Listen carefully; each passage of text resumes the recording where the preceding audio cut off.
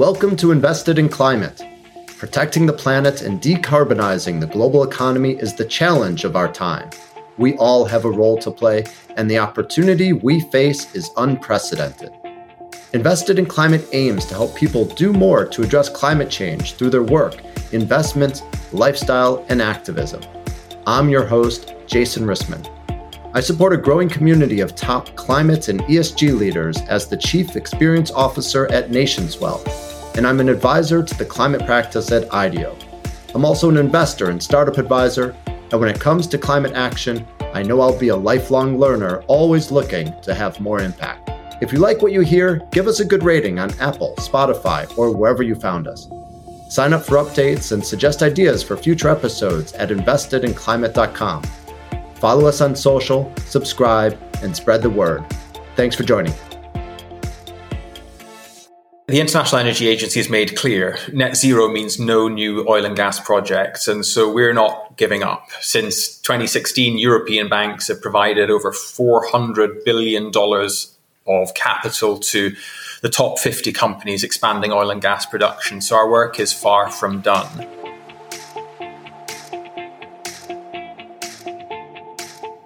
Hey everyone, late in 2022, I noticed a BBC News article stating that HSBC, one of the world's largest banks, had committed to end funding for all new oil and gas drilling. The commitment alone was noteworthy, but what really caught my eye as I was looking to understand what drove such a powerful commitment was the mention of a small nonprofit group based in the UK called ShareAction. I learned that their investigative work, pressure, and collaboration with financial service firms and other companies is accelerating the climate transition. The secret to their sauce is what's known as shareholder activism. And here to explain it today is Simon Rawson, ShareAction's Director of Corporate Engagement and Deputy CEO. A former British diplomat, Simon helped build the social responsibility practice at McKinsey & Company. He brings real sophistication to his advocacy work, understanding the need for quality data and for balancing pressure and collaboration. I learned a lot from this conversation, and if you're interested in understanding how the financial system can help accelerate climate action, I think you'll enjoy it. Here we go.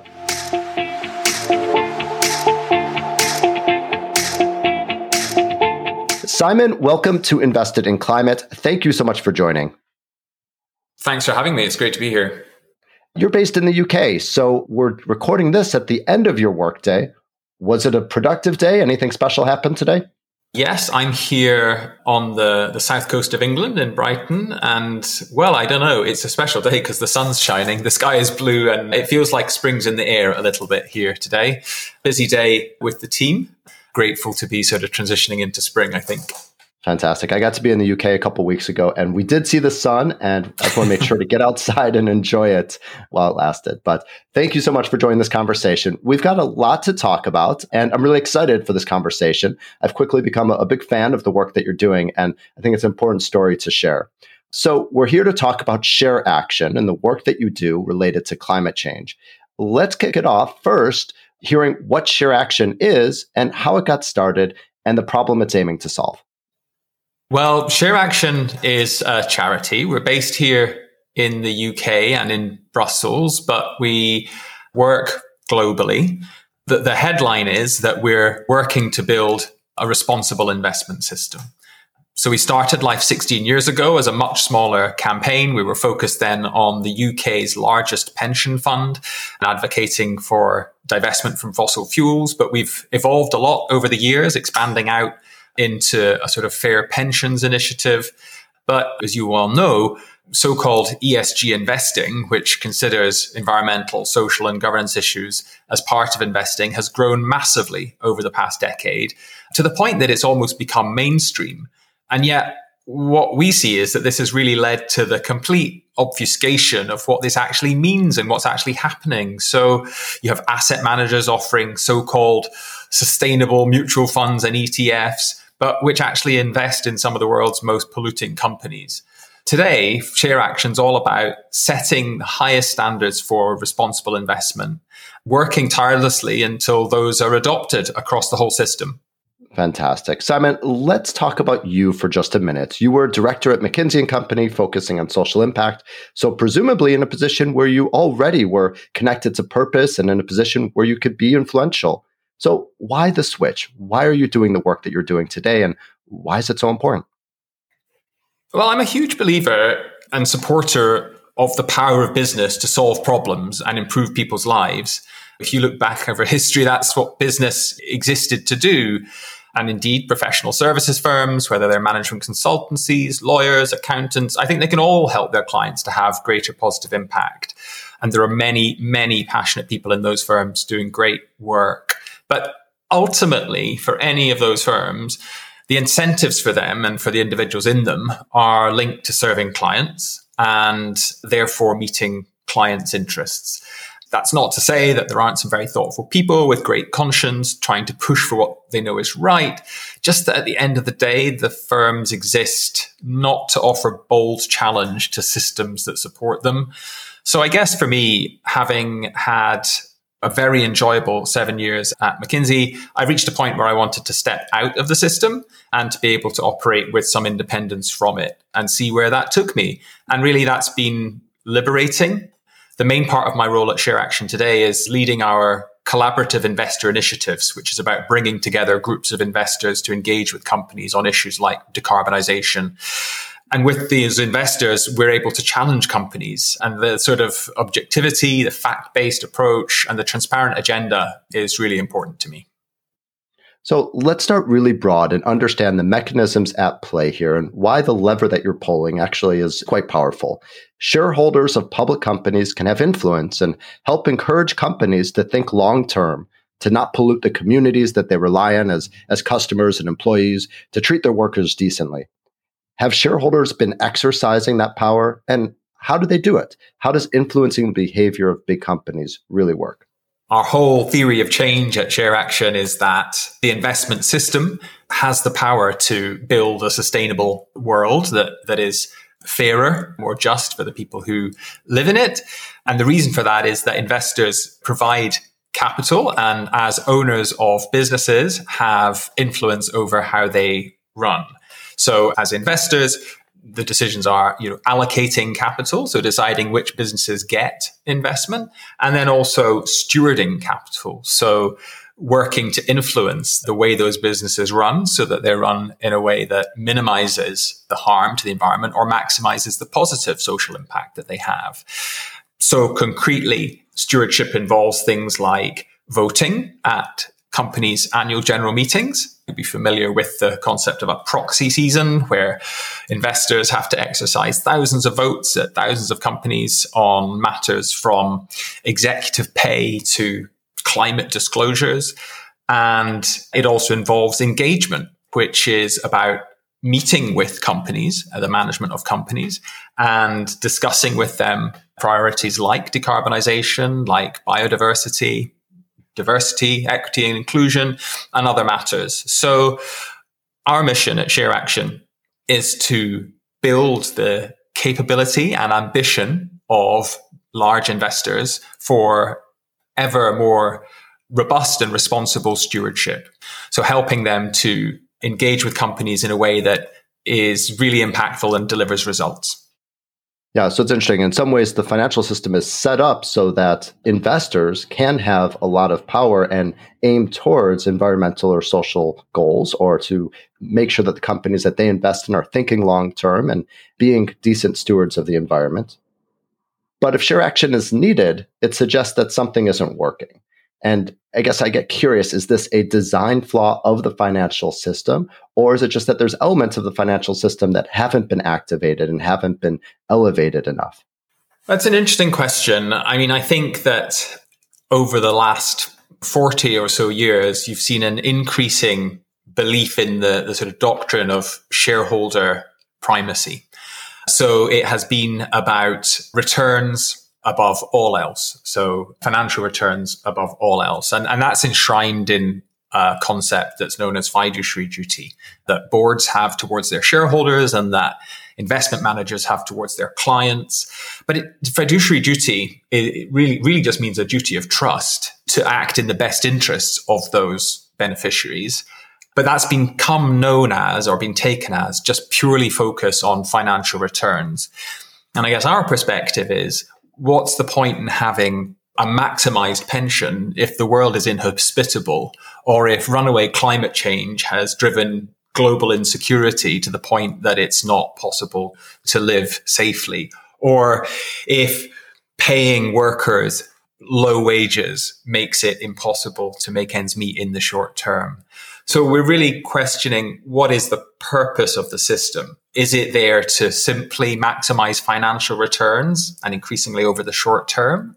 Or is it also there to ensure that we do that in a way that doesn't exploit planetary boundaries, so our carbon budget and the precious natural capital, and it doesn't undermine the foundations of our society, which can be about inequality and can be about meeting basic human needs? When it comes to shareholder power, of course, power can be concentrated in the hands of asset managers who own a large portion of the companies that they're investing in. And to drill into some specifics of what ShareAction is doing, you recently released the ShareAction Voting Matters report.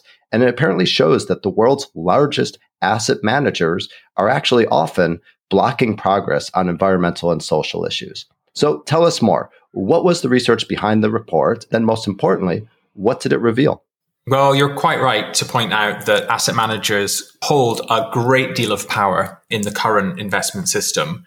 But we think that needs to be challenged, because ultimately asset managers are just investing on behalf of their clients. And their clients might be pension funds, and their clients might be insurers, and their clients might ultimately be people like you and me. So what we seek to do at ShareAction is to really shine a light on what these asset managers are doing. One of the important stewardship responsibilities that they have is to vote on critical shareholder resolutions at companies' annual general meetings on environmental and social issues. So I'm sure your listeners will be familiar with the concept that listed companies hold annual general meetings. Matters are voted on at those meetings, some of which are proposals put forward by shareholders, some of which relate to issues to do with the environment and social impact. And we analyze that year on year to look at how asset managers are casting votes on behalf of those asset owners, ultimately you and me. It's stark, actually, in the latest proxy season. So we look back at the 2022 proxy season. So that was the one largely happening in sort of spring, summer 2022. And four largest asset managers, big US passive firms, that's Vanguard, Fidelity, BlackRock, and State Street, they all markedly decreased the percentage of resolutions that they supported compared to 2021. So just to give you an example, Vanguard in 2021, they supported 26% of resolutions. I mean, that's low anyway. And that fell to 10% in the 2022 proxy season.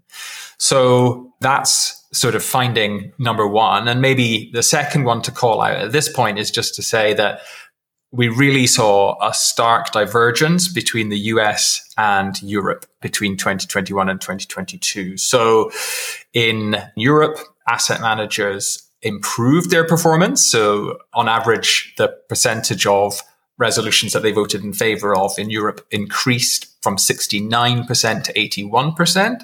And in the US, it's stagnant. It sat around 40%. 41 and 43% to be precise. And you can look at all the data on our website.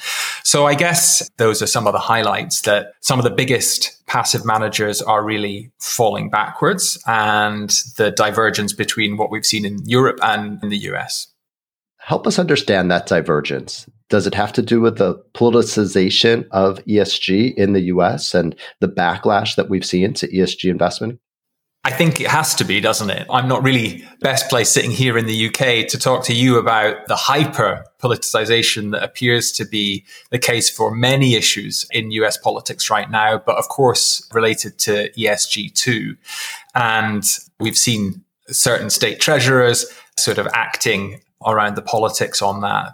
I think it's quite stark when you look at the facts. And the CEO of BlackRock spoke in Davos earlier this year, and he said that there were $4 billion of mandates that they had lost because of the ESG backlash, which might sound like a lot, but that stands in contrast to the $230 billion that they took additionally from US clients last year. So quickly do the maths. What's that? Like 2% or something like that, which really shows you the weight of opinion. It seems to me that the overwhelming direction of travel is towards responsible investment, despite a vocal, politically motivated minority.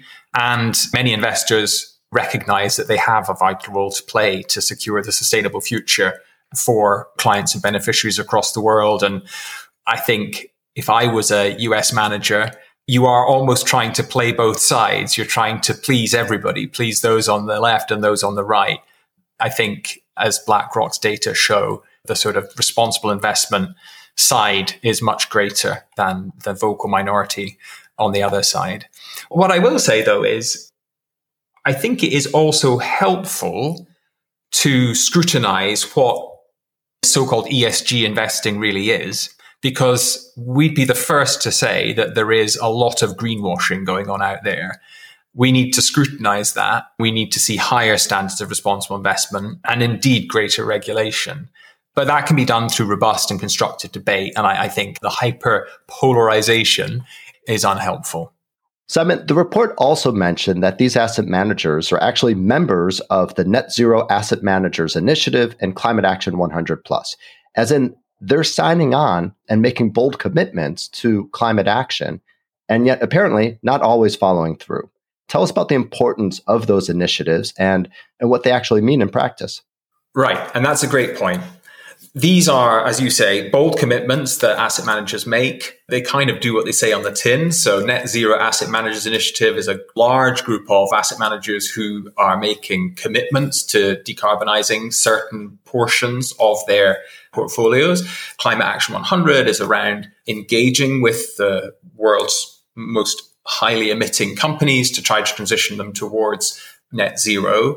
But as you point out, the reality is that members of those coalitions are failing to stand up for what they say they believe in. So we looked at voting patterns of members of the CA 100 Plus and found 4 members who repeatedly voted against 7 resolutions at energy companies that had actually been flagged by the CA 100 Plus as critical resolutions that investors should support. So Alliance Bernstein, JP Morgan, BlackRock, State Street, all voted against a mixture of Chevron, Exxon, Phillips, Valero, Imperial Oil, all critical emitters that are not in line with a Paris-aligned transition to net zero. So there is a great deal of greenwash at the moment within the sector.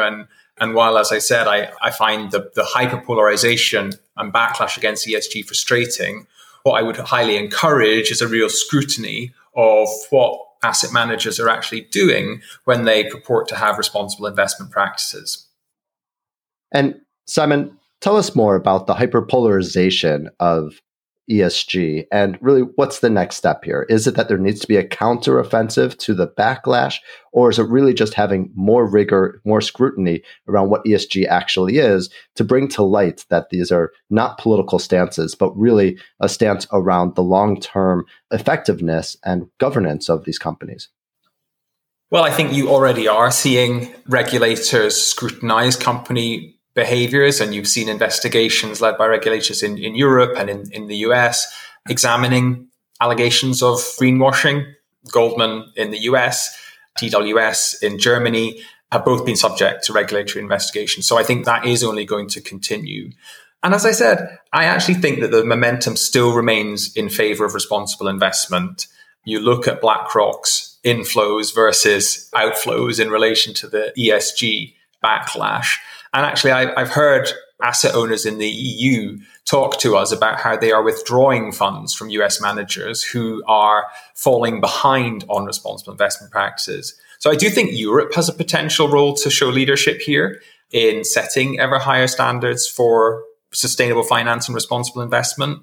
But then again, I don't want it to unhelpfully become a sort of EU versus US dynamic either. organizations like ShareAction, and there are others across the world doing great work too, can help shine a light on what's actually happening in the industry. And together we can work to raise those standards. Well, let's talk about some progress that you made recently. I saw that you were successful in helping some companies make some new commitments. I'm speaking specifically to the commitment that HSBC and perhaps some other banks made to no longer financing oil fields. Tell us about these commitments and what actually did ShareAction do? Walk us through what it takes to get commitments of this kind. Yeah, happy to. HSBC's commitment is an important step, and it sends a really strong signal to the fossil fuel giants and governments that banks' appetite for financing new oil and gas is diminishing. But it's really important to recognize that what they've committed to is to no longer directly financing new oil and gas fields. They are still providing a much larger proportion of finance to oil and gas companies at the corporate level. So it is not game over. We have not reached the level of commitment that we need to see from these banks across Europe, the US, and beyond, who are continuing to pile billions of dollars into fossil fuel industries. So we've been campaigning for HSBC and other banks to phase out fossil fuels, to create credible action plans to net zero, and to increase investment into low carbon alternatives. The recent announcement from HSBC followed a shareholder resolution that we had coordinated, working with a number of institutional investors last year, asking HSBC to update its oil and gas policy. And indeed, we worked constructively with HSBC for months after that on the contents of that new energy policy. And we certainly see it as a success that we got there, as I said, but there is still a long way to go. Simon, it seems like in your work, there is this dance between pushing aggressively and also being collaborative. How do you think about that balance? And in this case, specifically with HSBC, how did it work? You've hit the nail on the head. We sometimes internally refer to ourselves as trying to be a critical friend to the finance industry. And that means that we're not afraid to speak truth to power. We produce benchmarks like the voting report that we've been talking about, which talk about an assessment of financial companies' current ESG policies and practices. So we're not afraid to call out greenwash when we see it, but we also want to work collaboratively with these investors to try to drive positive change in the system. And there are leaders in there who want to collaborate and who can work together.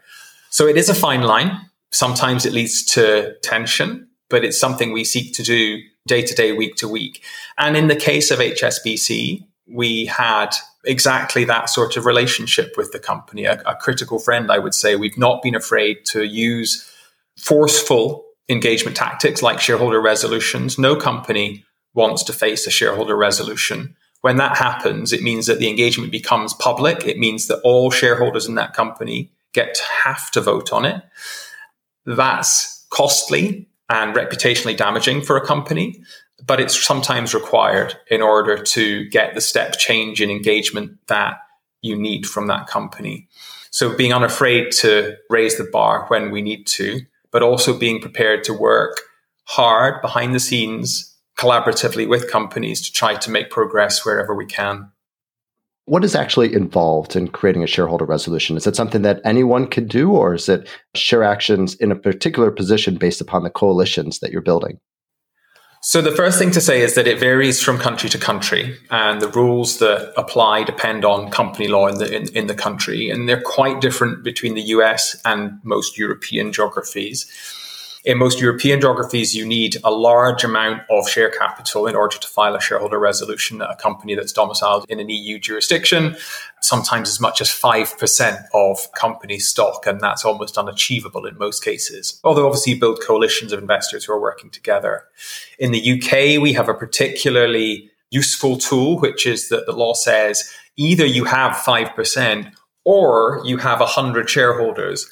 So there's a very easy way of doing that, which is to gather together 100 shareholders that each have one share. So we sometimes use that as a tactic for meeting the bar, then working with institutional investors.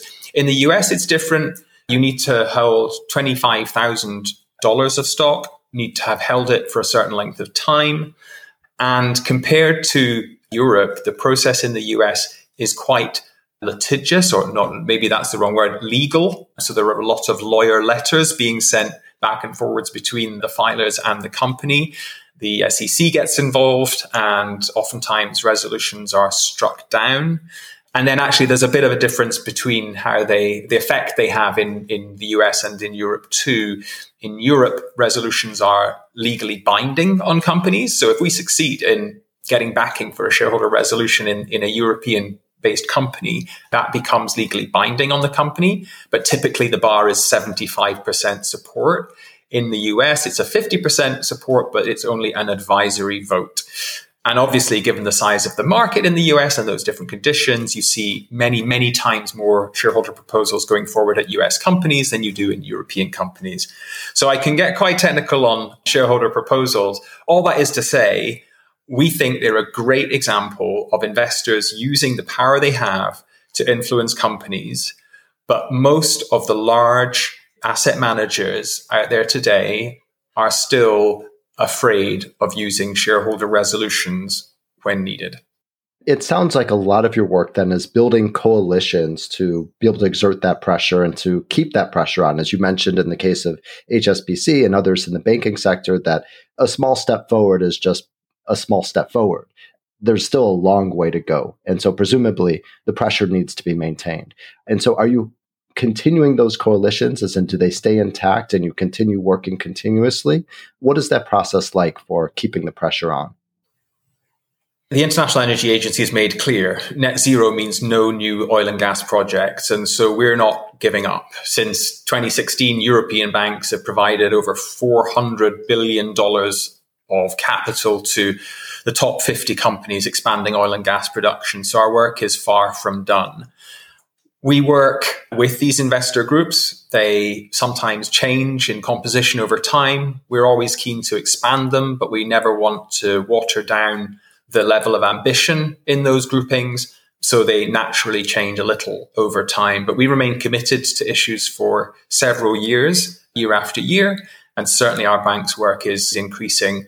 We started, as you've said, focused at UK banks like HSBC, Barclays, but are increasingly now engaging with banks, large banks in Europe like Credit Suisse and others. Let's talk for a minute about investor returns. I guess a critic would say that the work that you're doing is at the cost of investors, as in that the more that you are successful in pressuring environmental action or defunding fossil fuel exploration is perhaps cutting into investor returns. In your efforts to put pressure on, are you including arguments and evidence to the contrary? As in, are you also making an economic argument around the long-term profitability and sustainability of these companies based upon positive climate action? I think the financial case on climate change has been comprehensively made. There is going to be no value in oil and gas stocks in 50 years, and investors are sitting on what will become stranded assets. There are, I agree, more complicated sectors which are harder to decarbonize, but increasingly and compellingly, that case is being made there too. In the case of climate, I think that the only argument for not supporting decarbonization is an extremely short-term investment horizon, which does not take into account the effects of climate change that we've already started to see. But interestingly, we work beyond just climate. We work on social issues too, for example, on decent work, living wages, and public health. And in some of those areas, it's harder to make a compelling financial case. In those instances, we sometimes talk about the systemic impact of things like inequality and the detriment to the economy, either at a national, regional, or global level, of rising inequality, whether that's through the insecurity that inequality foments or sort of drag on growth. So sometimes we have to point to systemic risks and financial impacts. But ultimately, we're not investment advisors, and all we're asking for asset managers and other fiduciary investors to do is to just be transparent about what they are prioritizing and be transparent about the impacts that their investments have. So maybe let's say that investing in line with decent work has a certain percentage impact on financial returns over a certain horizon. Let's be transparent about that, but let's also be transparent about the environmental and social cost of those investments. That's what we think responsible investment is. Simon, you mentioned that there's some sectors that are harder, particularly when it comes to decarbonization. And so it's fair to turn to the petrochemical industry, responsible for almost 6% of global emissions. And it's an area where there isn't enough attention or commitment to decarbonization. It's hard for many reasons. And this is an area where you're focused. What are you hoping to achieve and how will you do it? Yeah, it's a really interesting sector. So as you say, it's one of the largest contributors to global emissions, partly because of the energy use in the processes to make these chemicals, but partly because today the industry uses fossil fuels as the feedstock, the input to all of those production processes. And this industry is making all of the plastics that go into our bottles and our yogurt pots, but also into almost every manufactured good and textiles. And it's pervasive. It's super high percentage of manufactured products that include some output from the chemicals industry. It's technically complex to change those processes so that you are not using fossil fuels as an input. And it's costly to do that because of the capital investment that's required. But it is technically possible. It is urgent that we start to transition that industry today, given the lifespan of the assets, the plants that companies build to produce these chemicals. That investment needs to start in the next 1 to 2 years if this industry is to transition to net zero by 2050 in line with the goals of the Paris Agreement. And we at ShareAction, as I said, aim to be a critical friend. We, on one hand, are holding investors to account and saying, you need to be decarbonizing your portfolio. And on the other hand, saying, look, we recognize certain sectors are difficult and we want to work with you to make that happen. Our assessment was that chemicals was one industry which was not receiving sufficient scrutiny and which remained a real blind spot for investors. If you know your heavy industries, you'll know that increasingly steel and cement have viable pathways, but the chemicals industry has really lagged in that regard. So we wanted to shine a spotlight on it. And we've been working with a group of 35 investors to engage with 13 of the largest European chemicals companies to ask them to commit to using renewable energy, to ask them to commit to set short, medium, and long-term scope 1, 2, and 3 decarbonization targets in line with Paris, and to commit to decarbonize their feedstocks, so no longer to use fossil fuels. Simon, we've talked now about banks, we've talked about asset managers, we've talked about the petrochemical industry. Where else are you focused? Are there other sectors that you're focusing on, particularly for climate action? So those are our focuses for climate action today. We're currently scoping out a program looking at real estate, the built environment.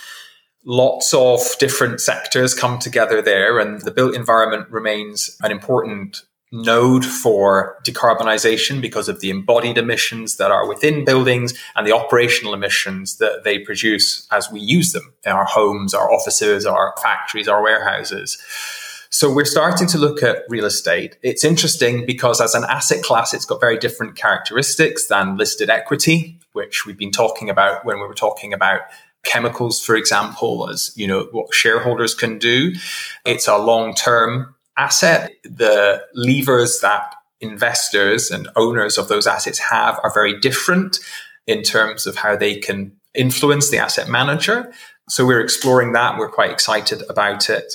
And similarly, looking at other asset classes, all of the focus, as I said, we've given today so far has been on listed equity. We're also looking at fixed income, so corporate debt and what bondholders can do. There is 3 times as much corporate debt out there as there is equity. And yet it's really not used as a stewardship tool. So we're also exploring how we can develop a concept of bondholder stewardship, just like shareholders. Bondholders don't get a vote, but they do have a say in how the debt is used, the interest rate that's set, and the conditions that are attached to it. So that's an area of exploration for us. Simon, let's turn now to what everyday people can do and what they should know about and what they should think about. We know that there's been skyrocketing growth of interest in ESG investing, not just from institutional investors, but including them and retail investors as well. For everyday people that care about climate or perhaps other issues and are interested in ESG type products, what should they think about when it comes to shareholder activism? How can they actually have their values represented when it comes to shareholder activism?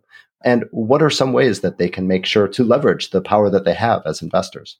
The honest answer is it's quite difficult at the moment because the transparency around what asset managers who might be investing your money are doing is very low. And well, that's what we seek to change. I want to give a shout out to some of our allies and peers in the US. You might have heard of As You Sow, who have been doing work like this for a long time as well.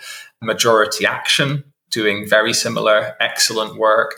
And an organization called the Shareholder Commons, who take a particular sort of systemic view that I started to mention earlier when we were talking about making the case on issues where there's not necessarily a company by company basis. So look up their work. Oftentimes they have shareholder proposals that they're putting forward. And if you happen to be a high net worth individual and you can speak to your wealth manager, then you can certainly express a voting preference. But unfortunately, for most people, in most cases, if you're invested in mutual funds and ETFs, you probably can't vote your shares. There are some signs of that changing. Some platforms like Robinhood and eToro are starting to allow shareholders who have single line stocks in their portfolio in US companies to vote. But for the vast majority of cases, you won't be able to do so. Nevertheless, those organizations I mentioned, and of course ShareAction, would very much value your support. Do look at their research, do look at our research, and that can inform how you choose. So you may not be able to choose particular funds and see what their composition is or vote on particular stocks. But from reading research from ourselves and from others, you might get a sense of which asset manager is more aligned with your values than another. Simon, we've talked a bunch about the way it works today, the way it's worked in the past, and some of your aspiration. And I'm really curious, as we look further out into the future, say 5, 10 years, 15 years, how will this work? What is the vision for the future of how shareholders can have more power and there can be more transparency? And what does the future really look like if we're successful in reforming the financial system to better align corporate action with both what they're espousing as well as the values of investors? Well, I can certainly tell you what I think it should look like. My optimistic view is that we will see increasing standardization of corporate disclosure. So the information that companies are required to report about their environmental and social impacts. And that work is happening right now at the SEC on that, work's happening at the International Sustainability Standards Board on that, and in the EU. So I believe that that will happen. It will take time, but we will have disclosure around corporate impacts. I think at the same time, we will see increasing instances of asset managers and brokers providing ways for shareholders, ultimate beneficiaries like you and me, to vote on their shares and have their preferences heard.